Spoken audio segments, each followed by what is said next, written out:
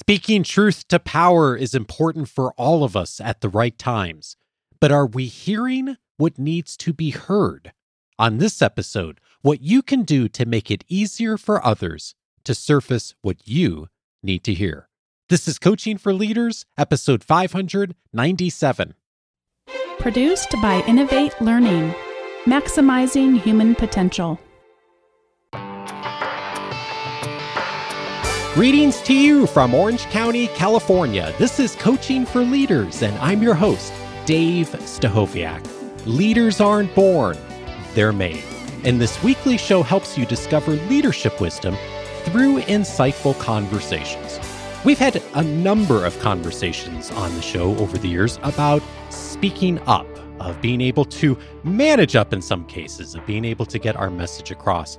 We haven't talked very much about listening up. How do you listen well? How do you encourage others to be able to speak truth to power? It is a challenge that many leaders don't recognize. And yet, if we can adapt our behavior and our thinking a bit on this, it can help us to hear the important messages that we need to hear inside of our organizations. I am so glad today to be able to welcome an expert on helping us all to listen up better and what we can do practically to do a more effective job. Megan Raitz is a professor of leadership and dialogue at Hult International Business School, where she speaks, researches, consults, and supervises on the intersection of leadership, change, dialogue, and mindfulness. She is on the Thinkers 50 ranking of global business thinkers and is ranked in HR Magazine's most influential thinkers listing. She has written Dialogue in Organizations and Mind Time. She is a regular contributor to Harvard Business Review, and her research has been featured in Forbes, the BBC, TEDx, and in numerous academic and practice-based journals. Her latest research on employee activism was nominated for the Thinkers 50 Breakthrough Idea Award. Her most recent book with John Higgins is titled Speak Up, Say What Needs to Be Said, and Hear What Needs to Be Heard. Megan, what a pleasure to have you on the show. Very good to be here, Dave. Thank you for the invitation. That last phrase, hear what needs to be heard, in the subtitle of the book, we think about speaking up a lot, but I don't think often we think about hearing well, especially if we're in a position of power, do we? That's right. Let me tell you a story, which is the story that kicked off some of our research in this area just a few years back.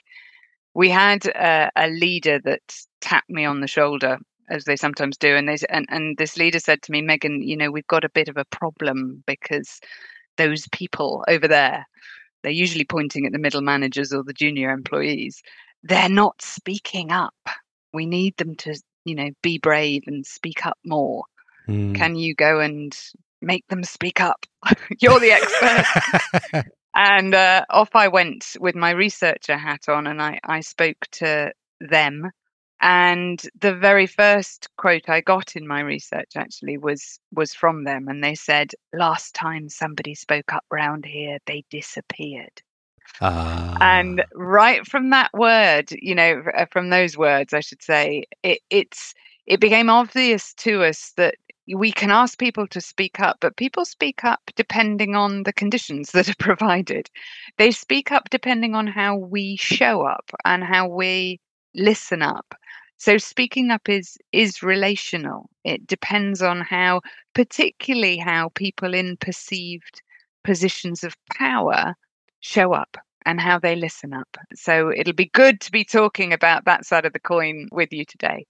Yeah, and that's one of the things you told me before our conversation today is that power affects what gets said and what gets heard. And we feel that, we see that when it's us speaking up in the organization. And it's interesting how we often don't see that on the other side. And I think you've said most leaders are blind to just how difficult it is for others to speak up to them, aren't they? Yes, exactly. We talk a lot about labels and titles in our research. So as an example, when people are tuning in right now and they're listening to my voice, you've already labeled me. Even though you can't see me, you'll have labeled me on my accent on my voice. You'll probably have labeled me female and British. I think that's a bit of a giveaway. And you'll even possibly be trying to label me on how old I am. I have the label of professor. So we label ourselves in all manner of ways, and we label others as well. And it's a very natural and normal, and can be even a helpful process. But the very interesting thing about these labels is that they convey relative levels of status and authority depending on the context. So, for example, in many organizations, hierarchical label affects status. Also, things like department or specialism. If you're in HR, or if you're in sales, or if you're in finance, maybe things like where you're located. Are you in the headquarters or are you in the regions?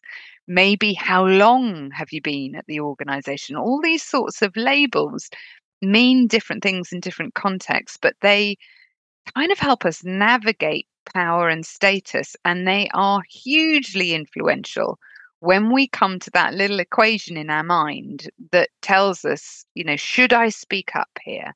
Am I supposed to speak up here? If I speak up, will I be heard? Or should I stay silent? Oh, indeed. And one of the things that struck me in thinking about your work was I found myself thinking about speaking up and then listening up as often two different things. Like when I'm, I or someone else is speaking up, that's a conversation. And then listening up is something different in my mind often. And one of the things that you've mentioned is that these actually go hand in hand. Tell me more about that. I'm going to go straight to another person that I interviewed recently, a fantastic guy called Ian Wilkie, who runs an organization, a charity called 50 Million Voices. And 50 Million Voices is an organization that seeks to support about 50 million working age adults across the world who stammer, and also supports the community in the workplaces with these individuals as well. And Ian said to me in his interview, he said, Megan, how you show up affects my voice. So quite literally, Megan, if you show up really busy, distracted, judgmental, frustrated, if you show up like that, I will literally lose my voice. And that, I thought, was the most amazing metaphor, really, for leadership practice as well. And for all of us, how we show up affects the voices of the people that are around us.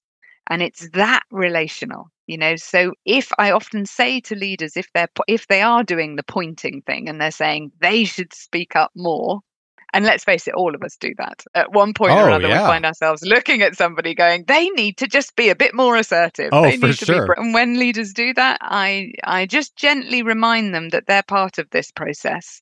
So what is it that they are doing that is meaning that voice isn't emerging?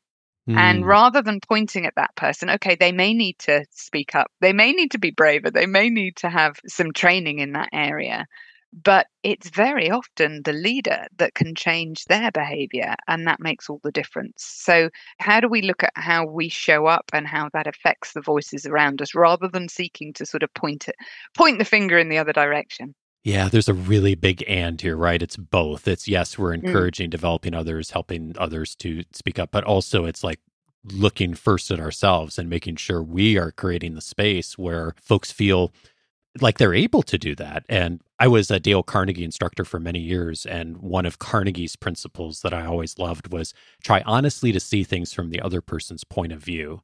And when I think about the invitations you make in the book of what we can do from a leadership, from a place of power, which a lot of folks in our audience, of course, have power, it really does come down to, like, how do I look at things from the other person's perspective? And there's a section in the book where you frame 5 W's. We've all heard it from our grammar classes, the who, what, where, when, and why, but it's a really powerful model for thinking about how we can actually show up in such a way where it creates a bit of that and where we're also helping to support what folks need to say and we need to hear. And it, like so many things, it starts with the why, why we need to listen. And I pulled this line from the book. I'm quoting you. Why comes down to whether or not you really value the opinion of others. Our belief that as boss, we must already have the answers and therefore not seek them from others is deeply ingrained. That is a big obstacle for so many of us, isn't it? It is indeed. And I mean, this is a really big generalization, but as somebody that's studied leadership now for more than a couple of decades, it's really interesting how our picture of good leadership is changing. So moving from an idea of good leadership meaning somebody that knows the answer, somebody that can inspire everybody else to follow what they think is the answer. That is shifting more towards a leader who knows that their perspective is partial. Of course it's partial, particularly when we come to what we might call wicked problems, really challenging problems around the environment or social inclusion. These sorts of issues don't have a solution. They certainly don't have a solution that the leader will probably know anything about. So how can our leaders come into the picture already knowing that their view is partial? And instead of that panicking the hell out of them, how can they think, ooh, now this is interesting. What are my blind spots? Because I definitely have them. I have stuff that I don't even know about. How am I going to find that out? And can I be really, really curious about that? Can I be curious about the things that I don't know? And in order to do that, I need to seek out the voices that I don't normally hear. That's where the information is. That's where the insights are. That's where some of our more innovative solutions are to some of these issues. The thing, as you mentioned there, Dave, is that when we're in a position of power, we can often underestimate the impact that these labels have on other people speaking up. And we actually call that advantage blindness. When you have the label of chief executive, when you have the label of sales, for example, in some companies, sales is, king. When you have the label of gender label as well and ethnicity labels, very often white and male are labels which convey status and authority. But when we have these labels, it's difficult to see the impact that they have. It's actually when we don't have those labels that we can turn around and go, gosh, they make a difference as to whether you get heard around here. So can leaders be aware that they don't know, that they've got blind spots? And then how do they reach out and try and help those voices to speak up? And that's the 5 W's framework that you were just referring to. Yeah, indeed. And I was thinking about this, and so many of us in leadership roles espouse the desire to hear from everyone, to hear input, for folks to speak up. And yet I think about what you wrote. When it comes to the underlying belief, though, sometimes it's hard for us to get out of that mode of, okay, I'm in this role, I have the answers, or at least I have more of them than others do. And I'm curious if there's anything you've seen that helps people to bridge that connection a little better, what they're espousing, and then the belief system that comes along with it that actually starts to shift how they show up. Have you seen something that's a good starting point for someone who maybe says the right things, but isn't quite executing it on the way that they'd want to? Well, I think the first step is the awareness that you don't know what you don't know. And that's quite a revelation to many leaders. So many leaders believe that they listen well. And we've got another name for that, actually. It's not our name, but it's called superiority illusion. We actually think that we listen probably much better than most of our colleagues. And one of the reasons for that is that we rate ourselves on our intent to listen, and we rate other people on their behavior, what we actually see happen. And there's always a gap. So you'll always see leaders, and we've surveyed over 13,000 employees, cross hierarchy, globally, cross industry. And time again, we see people at all levels, actually, but particularly when they're senior, they will think that they listen well because they have that intention. So there's a wake-up call that's really important first off. We interviewed a chief operating officer at one of the global banks, and he had many interesting things to say. One of them, he told us this story which comes to mind here. He said on a Friday, he used to do the managing by walking about, the getting out of his office and walking around the trading floors, because he, had the picture that this was a very good leadership practice to do. Right. And as he went around the trading floors, he'd kind of joke and he'd pass comments, and people would ask him quick questions, and he'd kind of respond really quickly and say things like, "Yeah, good idea," or "Oh, really? You're doing that? Oh, okay, all right." And he'd make these sort of flippant remarks, and it was only after about a year that he'd been doing this that somebody finally told him, "Do you realize that Friday afternoons you leave the office in utter chaos?" Huh. With people kind of reading so much into what you're saying. If you've said something's a good idea, a whole project has just been initiated off the back of what you've just said. So coming back to what you're saying, the very first step for leaders that I've worked with that have made a shift, and that leader then really made a shift, was this wake-up call of, this is the impact that I'm having on other people. And it's because of some of the labels that I'm wearing and some of my behaviors.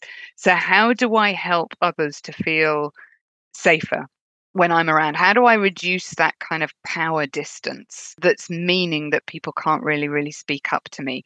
And it's the leaders that have, one, spotted that they need to do that, even if they thought that they were really good at this.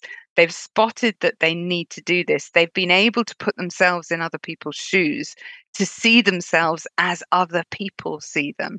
And then they've done various things to, as I said, reduce the power distance. One of our first Harvard Business Review articles was called "The Problem with Saying My Door is Always Open." And, many leaders will make the invitation, "My door is always open, please come and speak to me." But of course, that's blind to actually how scary that might be for some people to come into your territory, to speak up on your terms. So part of what we're talking about is, how do you get out? How do you get onto their territory? How do you open your ears to some of the voices that you aren't hearing? How do you make those people feel more comfortable and safe to speak up? Yeah, which gets to some of the where, which I want to ask you about in a moment. And everything you just said, I think back to the Difficult Conversations book from years ago, and that point of intent does not equal impact. And I love the invitation of thinking about, okay, my intent, likely is good, but that doesn't necessarily translate to my behavior. We're judging others on their behavior, and we're judging ourselves on our intent. What a great invitation to shift that a bit. And that actually brings me to, something you mentioned a moment ago, is the where. The open door is sort of the classic. It's a little different, of course, now in the remote world. But that thinking about the where is the place that will put the other person at ease. And I thought there were some really interesting examples you mentioned in the book. One of them was a manager who had a practice of taking folks out and walking around a park in order to just make people feel comfortable. And the where here does make a big difference. And I also think, even if we're in a more traditional office environment, there's a lot of things to think about of even the where you are having that conversation. Is it in the manager's office with the desk in front of you, or is it in a more neutral location? Or I remember early in my career, I was able to, a couple offices kind of decide where furniture would go. And I'd always try to put the desk against the wall. So there wasn't that barrier between people when they'd come in, or at least get out if there was that barrier. Those kinds of things, it really does send a different message versus you come into someone's office and you're sitting behind their desk and you're looking them in kind of their space. It does frame the power dynamic differently. It really does. And it's so easy to miss, particularly when we're in organizations with norms of behavior, and we take so many things for granted and think that we have to do things in a certain way, like position our desks in that way, like have meetings in meeting rooms and not go outside. And some of these norms, it really is time to start questioning them and being a little bit playful with them as well. An example of two managers that I worked with recently, I thought was a really good example of the 5 W's in practice. One of the most important aspects was the where. I was working with two managers who both needed to share a new strategy with their teams, and they needed to get feedback. So this is a really normal situation, and many people listening in here have had similar things where they've come up with an idea essentially, and now they need to get feedback from people.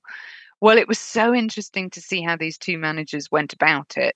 And one of these managers called a very big formal meeting. Everybody was in a massive meeting room in the offices. He was on a stage and he presented his slides up on a big screen.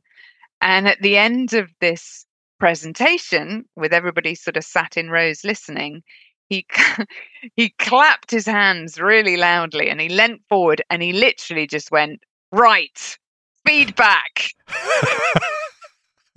And I mean, I had my mouth open at this stage and watched everybody sit on their hands. There was no way anybody was going to speak up. And it was really interesting that he blamed them. When he came off stage, he blamed them for not being brave enough and not speaking up. And I worked with a second manager at a similar time, and she just had a very different strategy. She got together people in actually it was the cafeteria, so it was a corner of the cafeteria. It was very much more informal.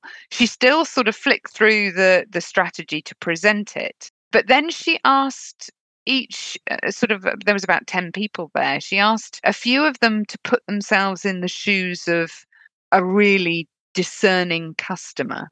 She asked a few people to put themselves in the shoes of, their most ruthless and scary competitor. And she asked a few of them to put themselves in the shoes of junior employees.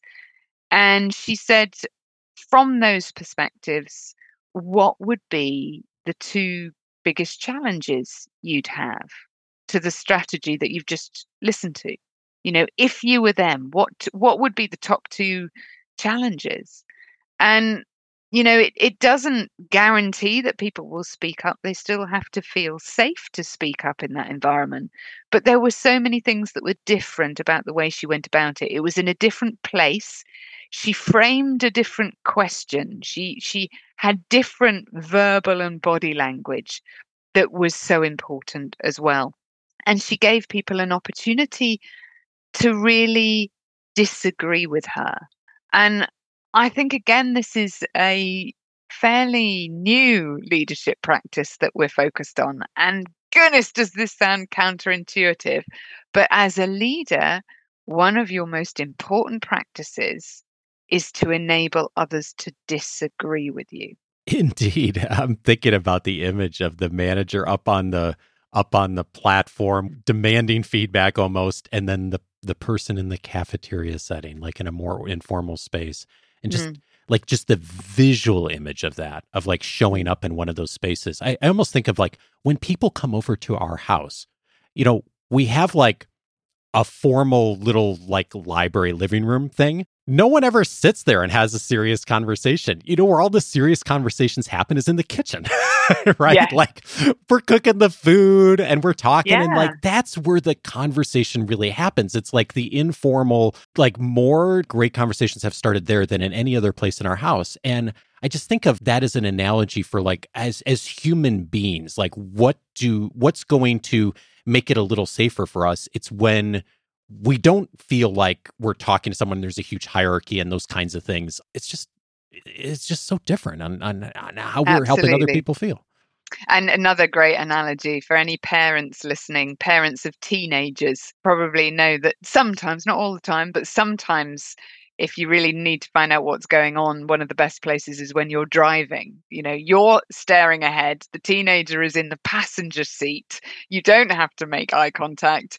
And that's where a lot of stuff gets actually talked about, is in the car going places. And it, again, rather than parents staring teenager in the eyes and over the table, which doesn't tend to allow them to open up. Yeah, which is a good lead into when, the right moment, right? To help someone to speak up. And as I was thinking of when, I just had a conversation this week with one of our members who was asking our advice in one of our academy sessions on how to handle a situation of giving feedback to a boss. And they had several times where they and some of their peers had given feedback to a boss when it was asked for in a small group setting, like the executive leadership team.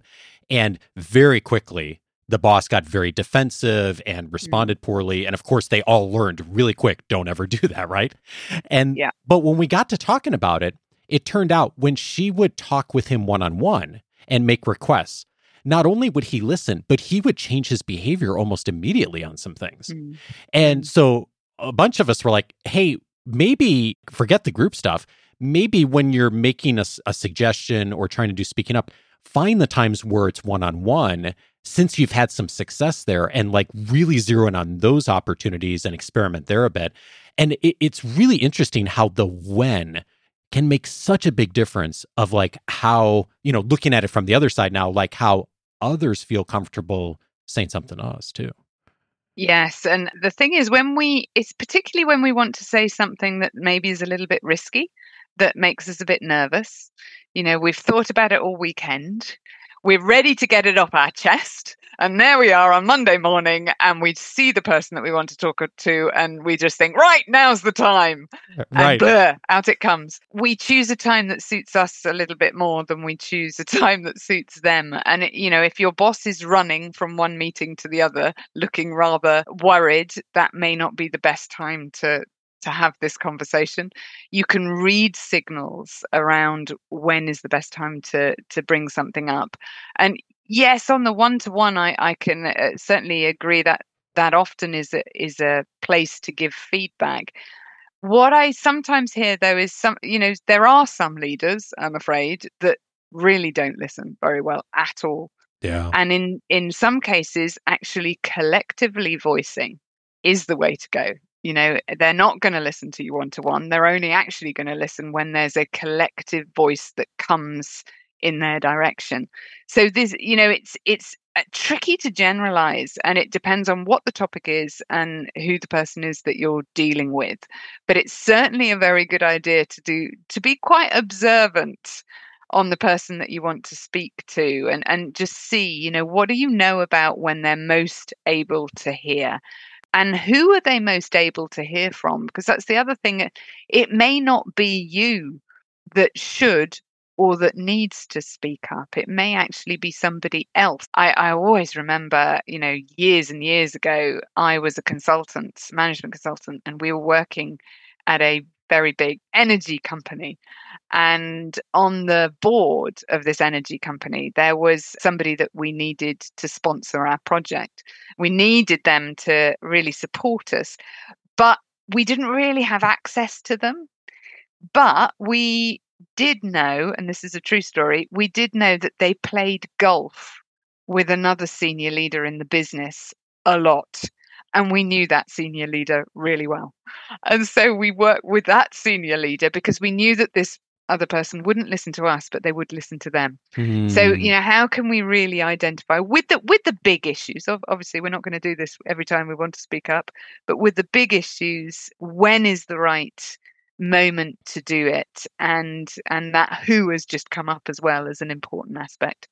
I'm so glad you mentioned this, because this, like so much of this framework on both sides, the speaking up and listening up, it comes back to where we started, right? Like trying to look at things from the other person's perspective. For some people, like that one-on-one environment might be the perfect place to encourage people to listen up. For other people, it might be the group.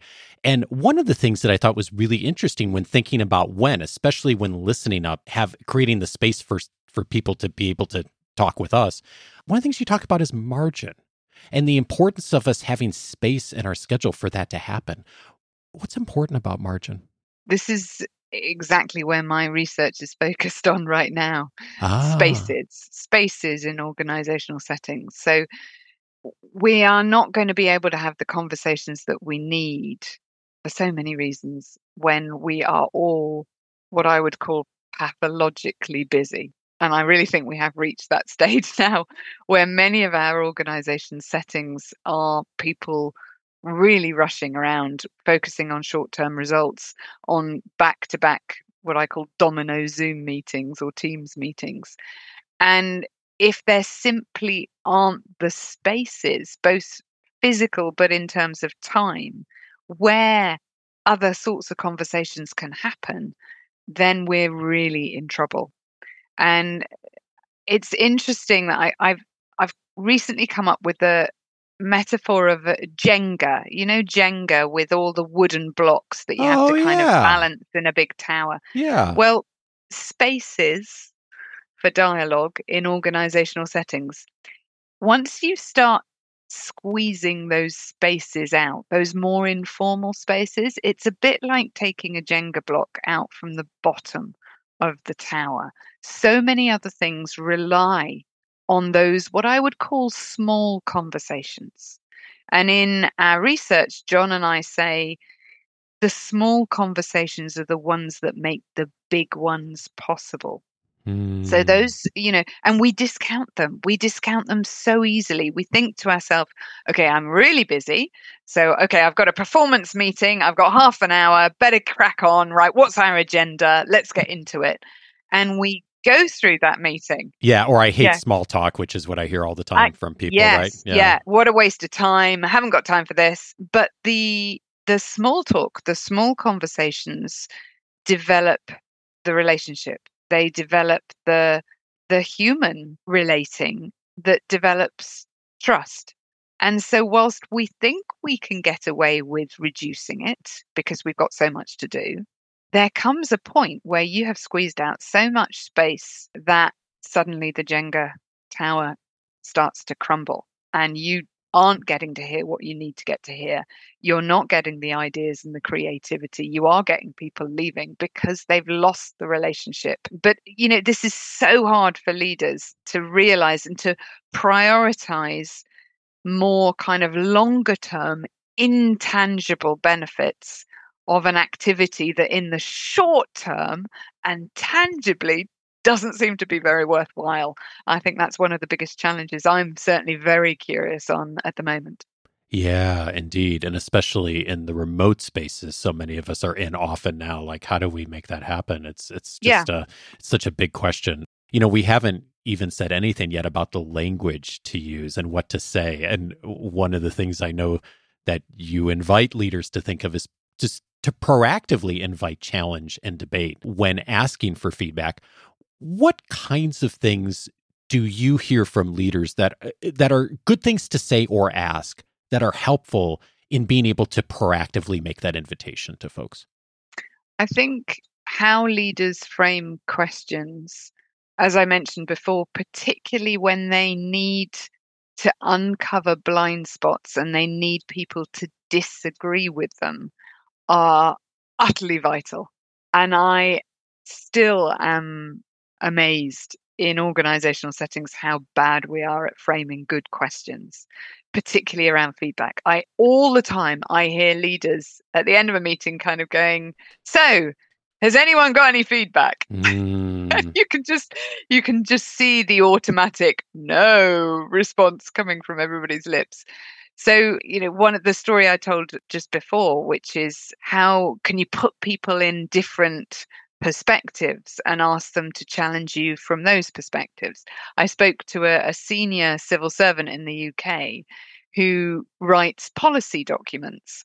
And she was saying that she used to send out the policy documents just with a little note to her team saying, "Could you give me some feedback on this?" And she was really disappointed with what she was receiving. And then one day she just changed it ever so slightly to send out the email. She said, "Could you please come up with one or two ways I could improve this?" ah, Very slight way of changing the question, but she was, she had a noticeable difference in what came back. So framing the questions so that it makes the brain think, okay, what are the number of ways I can improve it? And framing it in a way that you really have given people permission to disagree with you or challenge are really important. Megan Raitz is the co-author of Speak Up, Say What Needs to Be Said and Hear What Needs to Be Heard. Megan, thank you so much for your time and your work.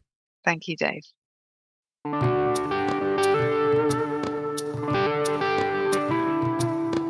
There's so many variables at play in speaking truth to power. Influence, of course, power within the organization, and organizational politics. Several related episodes that'll be useful to you if you'd like to dive in further. One of them is episode 454, How to Ask Better Questions. My guest on that episode was David Marquet. He's been on the show several times over the years, the best-selling author of Turn the Ship Around and also the most recent book, Leadership is Language.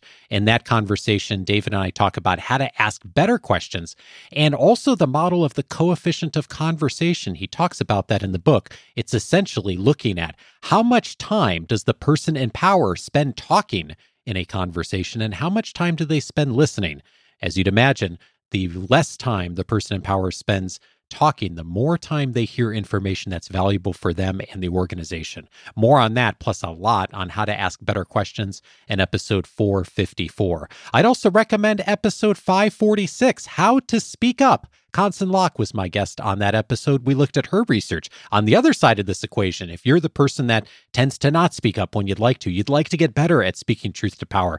Tons in Megan's book on that, but also Constance's book, a wonderful way to begin to take some practical steps to do that better for yourself. That's episode 546. And then finally, I'd recommend the research of Vanessa Bond. She was on episode 551, How to Use Power Responsibly. And we talked about the reality that many of us, when we have power, don't realize that we have more influence than we think. That's the title of her book. Fascinating research looking at power from a different perspective than we often think about in organizations. That's episode 551. All of those episodes you can find on the coachingforleaders.com website. I'm inviting you today to set up your free membership at coachingforleaders.com. When you do, it's going to give you access to a whole array of benefits inside the free membership. Two of those benefits are my own library. I database every single article, video, podcast I find that I pass along in the weekly leadership guides. You can search for those by topic. It's completely free. If you're looking for a credibility piece or an article or a resource on a specific topic that maybe you're working on with your team or a client right now, it's a wonderful starting point. Just click on Dave's Library when you get inside the website. The other resource that's in there is all my interview notes. I'm including my notes from my conversation with Megan. Sometimes there's things in the notes there, in fact, many times that we don't get to in the interview itself, but I always post those for just about every conversation inside of the free membership. You can find that under interview and book notes when you get there.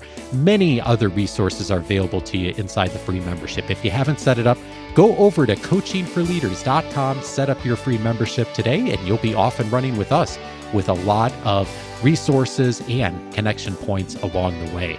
Next week, I'm glad to welcome Oscar Trimboli back to the show. He is going to be helping us look at the assumptions that stop us from listening well. Join me for that conversation with Oscar, and I'll see you next Monday.